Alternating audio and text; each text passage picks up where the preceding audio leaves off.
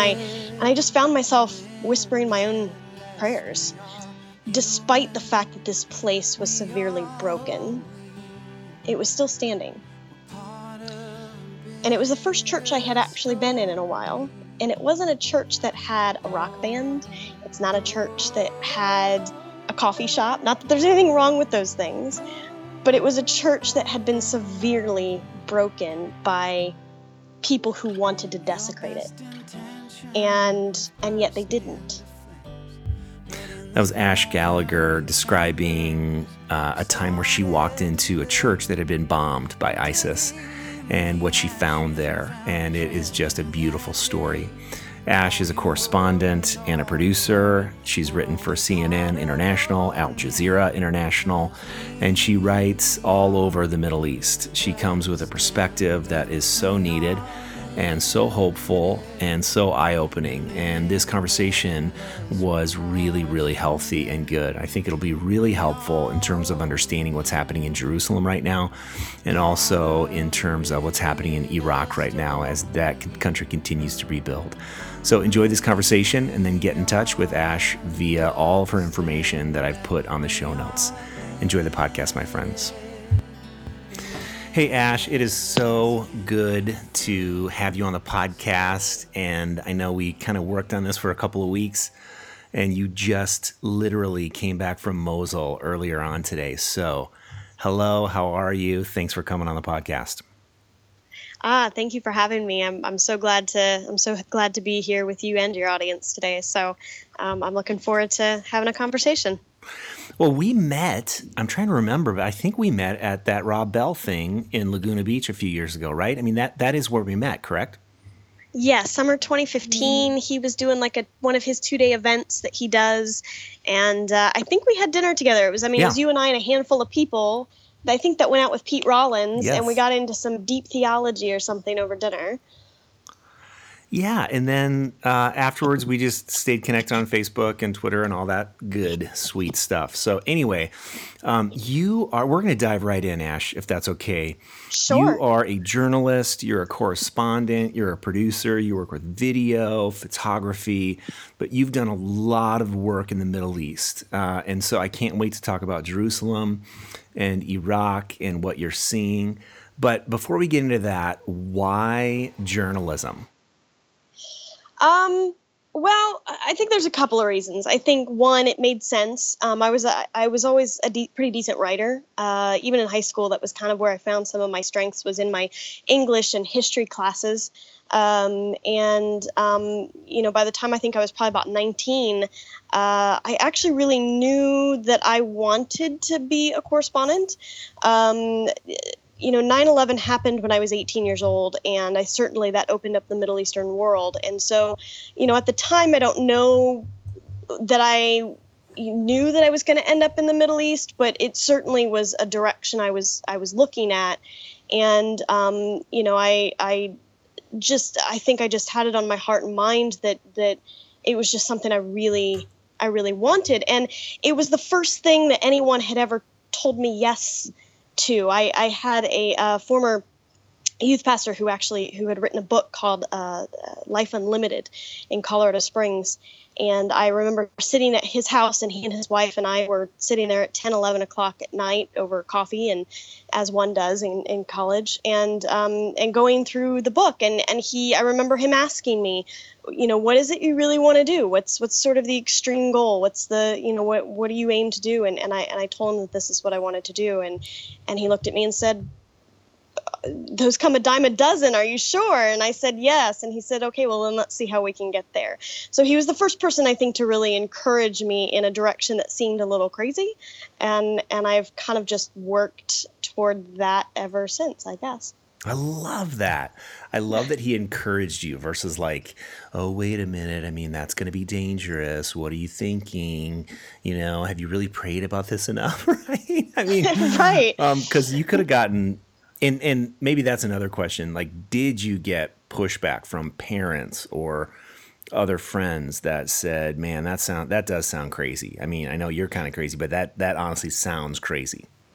I think over the years, I definitely got pushback from family and friends who were all a bit bewildered at that desire. But more than that too is I've always had a bit of a free spirit. Even in my 20s, I traveled all over the United States a lot. I would up and move places. I'd go on road trips, and then when I started going overseas, it was even more mind-boggling. So I think that there was always a bit of bewilderment at just the part of me that just had such a hunger to see and explore and learn about the world from a different way.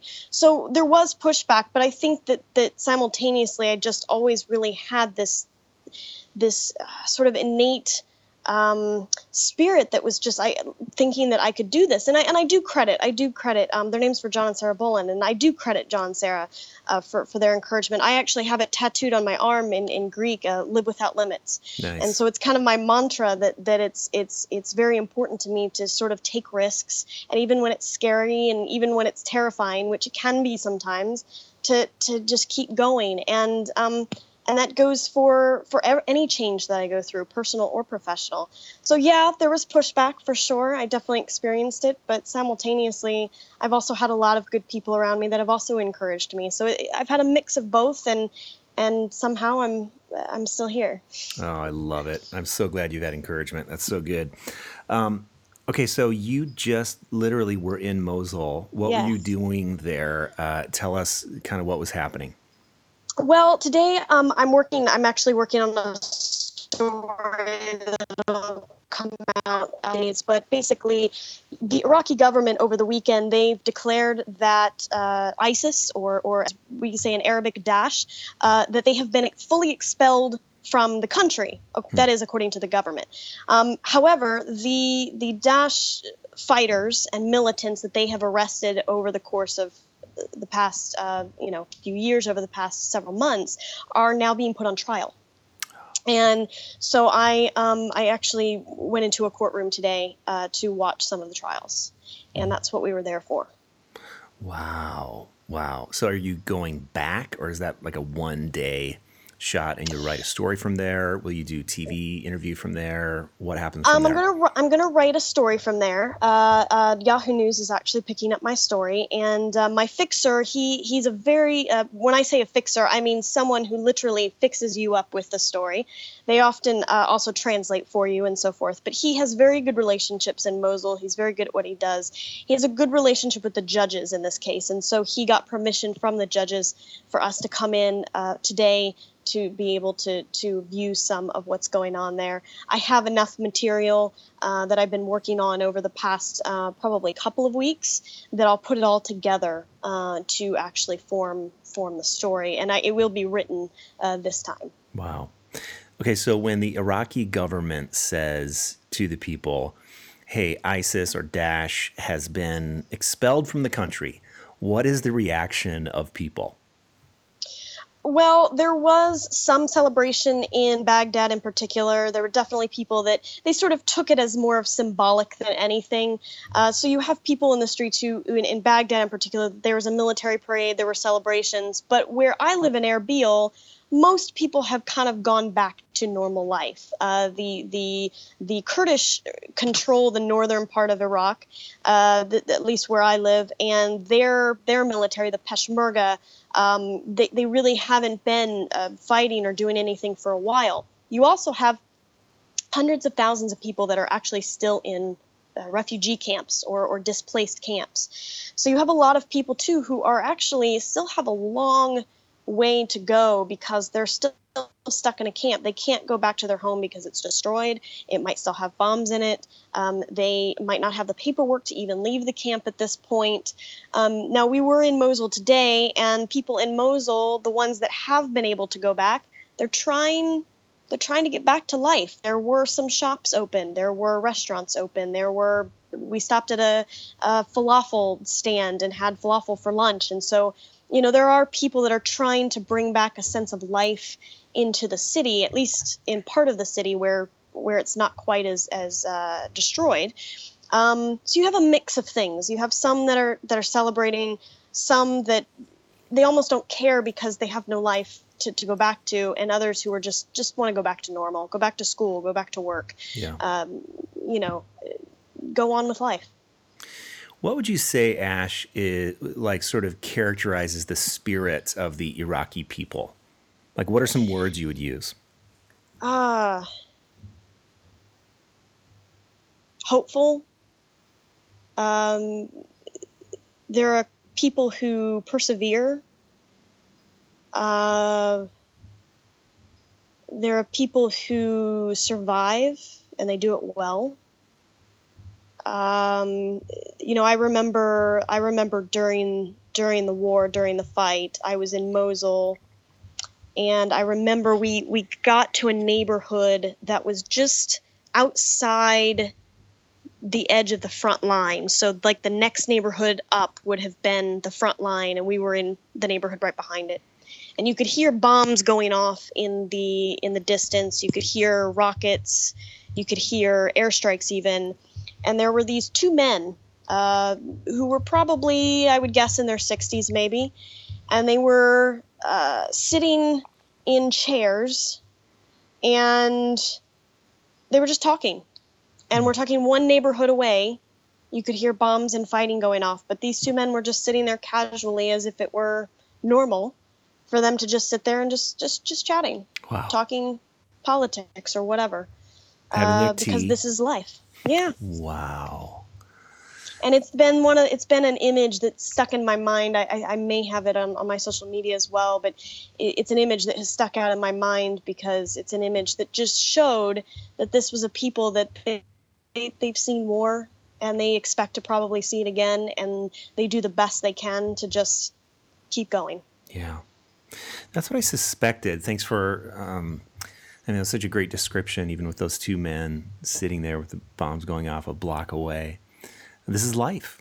This is life, and Yeah. they find ways to be resilient and laugh and celebrate their families. And I just think that's fascinating. It's fascinating. So I would love, you were just in Jerusalem. And of course, this is such a big story right now. Yeah. The president of the United States has just decided to name or to recognize Jerusalem as the capital of Israel. So, what are you seeing in Jerusalem among Palestinians, among Israelis? What are you seeing? Well, the last time I was there was in February, but I had covered this story before for a couple of years, and I had been in Gaza actually back in 2014 during the 50-day war at that time. And here's the thing: Palestinian Christians are actually quite distressed by this announcement because they're Palestinian and they go through a lot of the same challenges with the Israeli government that their fellow Muslim Palestinians go through as well. And Jerusalem has significance for Islam, for Christianity, for Judaism.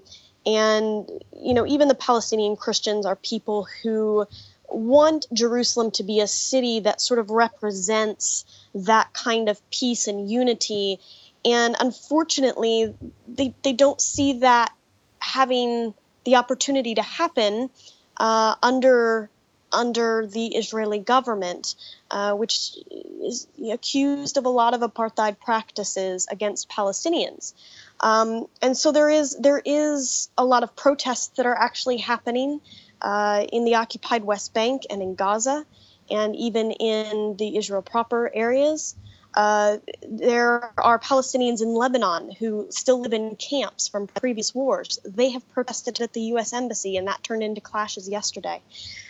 There are Palestinians in several other countries that have also gone out to protest. But even more than that, of course, you also see the Arab world opposing this move as well, because they feel, especially among Arab Muslims, that Jerusalem's important to them too. And so to recognize it only as the capital of Israel, they feel hampers the peace process that could potentially be in the region, because the Palestinians say that they don't have the same rights as the Israelis do. And so it takes away any idea of a two-state solution, which is one option that has been presented by many politicians.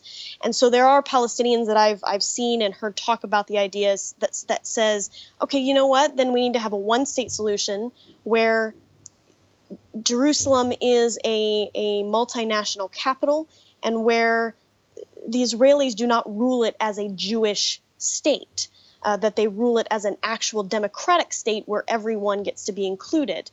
But there isn't a lot of hope for that either, because the Netanyahu government is demanding that he be recognized as a Jewish state, but there seems to be conflict with calling it a religious state and calling it a democracy at the same time.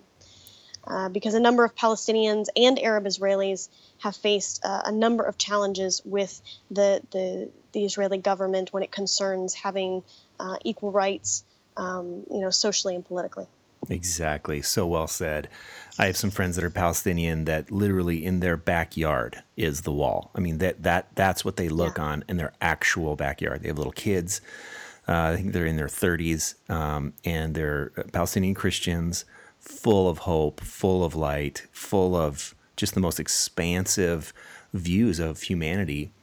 And they see this as just harming the peace process. Okay, so Ash, you were in Colorado Springs, one of the bastions for evangelical Christianity. What do you say to Christians maybe who are kind of getting excited because now we're seeing the conflict in the Middle East escalate? And what that means, of course, is, that means the Messiah is coming back soon, so we can really celebrate that, and we can, be excited, and we can start rubbing our hands together. I mean, what would you say to those types of folks? First, I would say to you, your excitement is misplaced. I would say that, that you would need to learn how to accept the fact, first and foremost, that Eastern Christians are not the same as Western practice, and that there has been a lot of doctrine that has damaged the idea of what God promised and what God calls people to, which is not about setting up and forcing the hand of God by trying to create the end times and isolating Jerusalem. I just don't see that as an effective policy in faith or in politics. And the truth is I don't think that it is good to try and force political policy as a way to try and force your personal belief system about the end times. The truth is we've been in the end times since Jesus ascended to heaven. Yes. So, as far as I'm concerned, I just don't think we really know. The Bible is clear that no one knows the day or the time, and I think that that'll be of the divine's choosing. But at the end of the day, I just think we don't know. To me, there was a rabbi in the 70s. I think his name is Abraham Joshua Heschel. Yeah. And I remember watching an interview with him, and he said, he was asked about the afterlife and what happens after death, and his response was brilliant because he said, I'm going to let God take care of what happens in the afterlife. I'm on earth now, so it is my responsibility to take care of how I am now. And what I take out of that is that how we treat others and how we act as the divine in the extension of the divine in the world matters right now, which means I would say to the evangelical crowd who is supporting this decision, you're trying to force the hand of God. You cannot do that. That's not what you're meant to do. That's not what you're called to do. You're called to preach good news. You're called to bring life. You're called to bring life more abundantly. You're called to bring peace. You're called to bring joy and the fruits of the Spirit. You're not called to force some sort of Tim LaHaye, Kirk Cameron end time situation.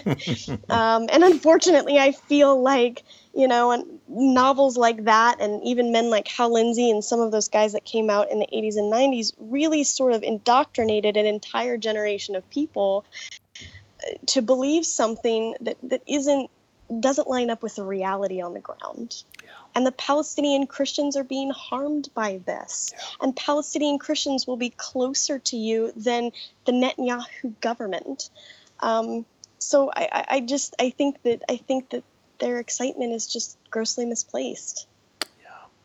I agree with you. And thank you for saying that so clearly. I think there's, any time we find ourselves in any situation hoping for the harm of other people so that a certain agenda can be pushed forward, and that is on any level, then we need to pause and say, this is as unlike the person that we claim to follow as is possible. As is possible. So, well, and yeah, too, Steve, is that I touch on the Palestinian Christian bit because I feel like if I can communicate to evangelicals in America about how to look at this, that's the only way I know how to do it.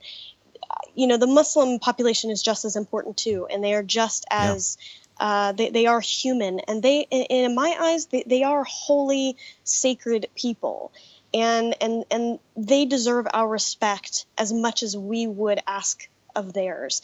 And so I do think that needs to be taken into consideration. That being said, I just think that the evangelical in America that is getting excited over this, they're not going to hear that. They're going to have to try and come to terms with, I think, the idea that there are Palestinian Christians who are affected by this as well, and try and find some common ground there.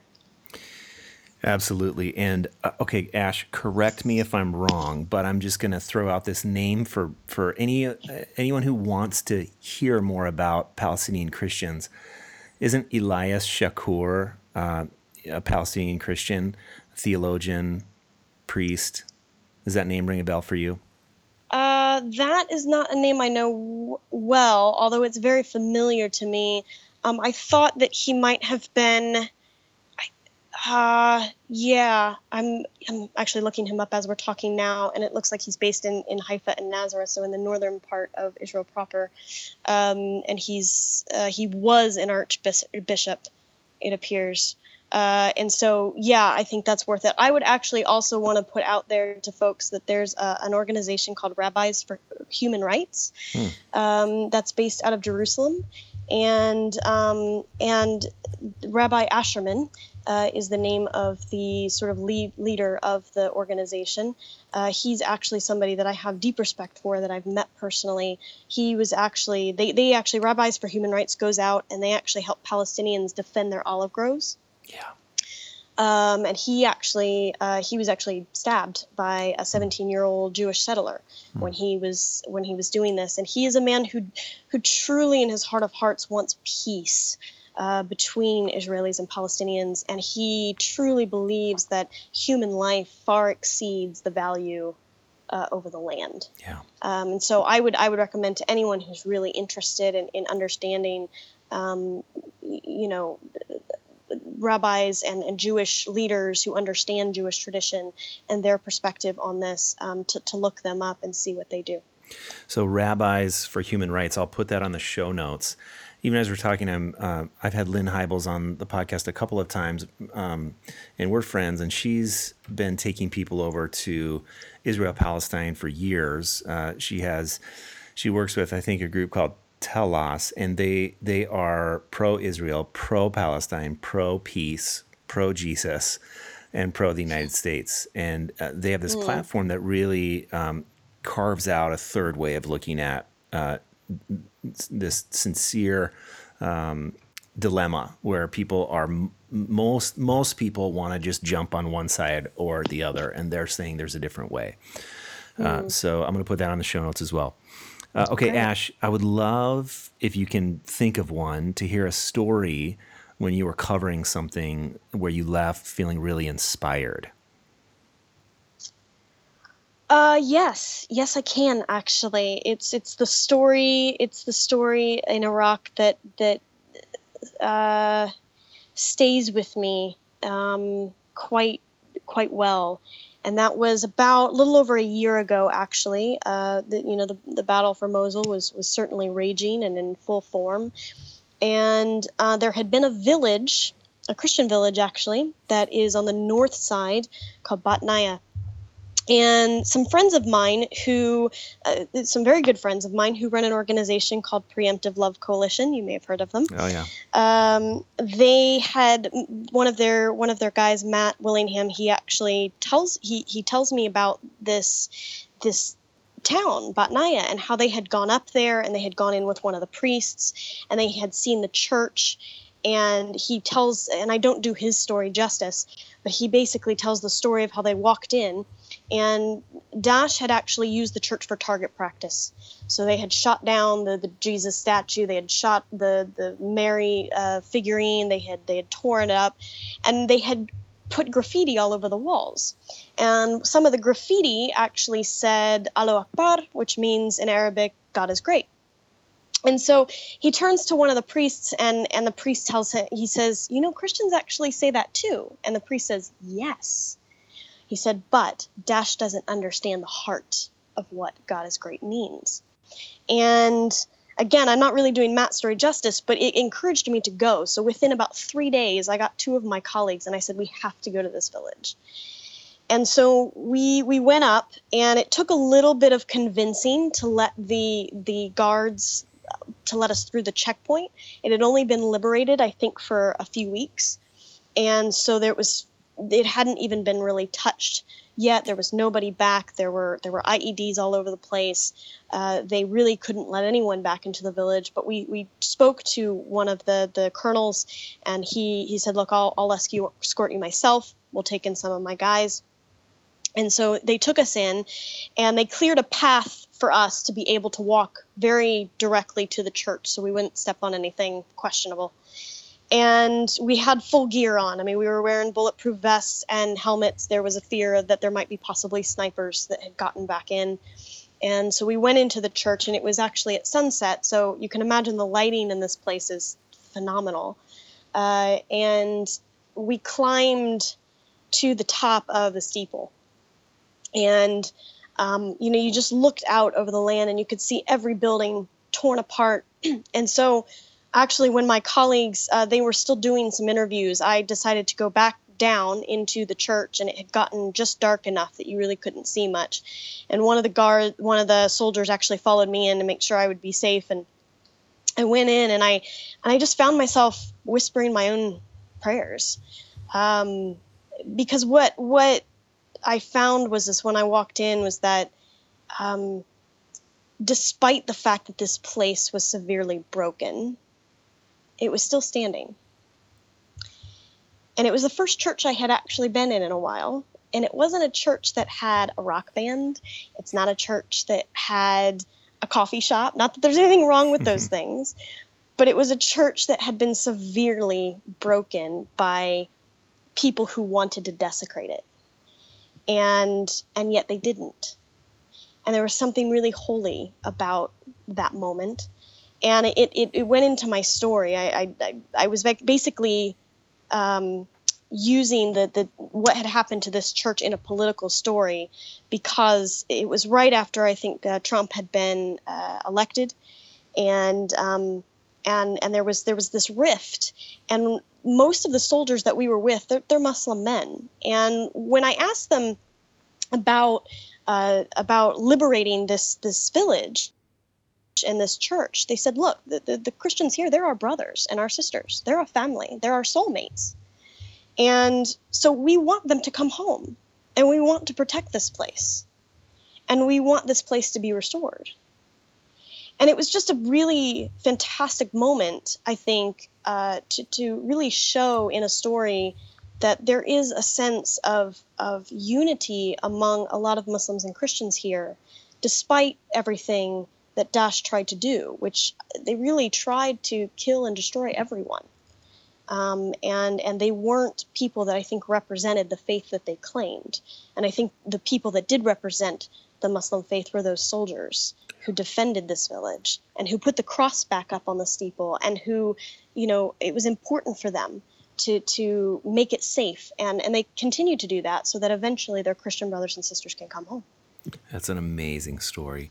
I think I saw that story, Ash. I just remember whether it was yours or Jeremy and Preemptive Love. I saw that cross that had been put back up in that city. It's stunning. That's just a stunning, amazing story, and it brings hope.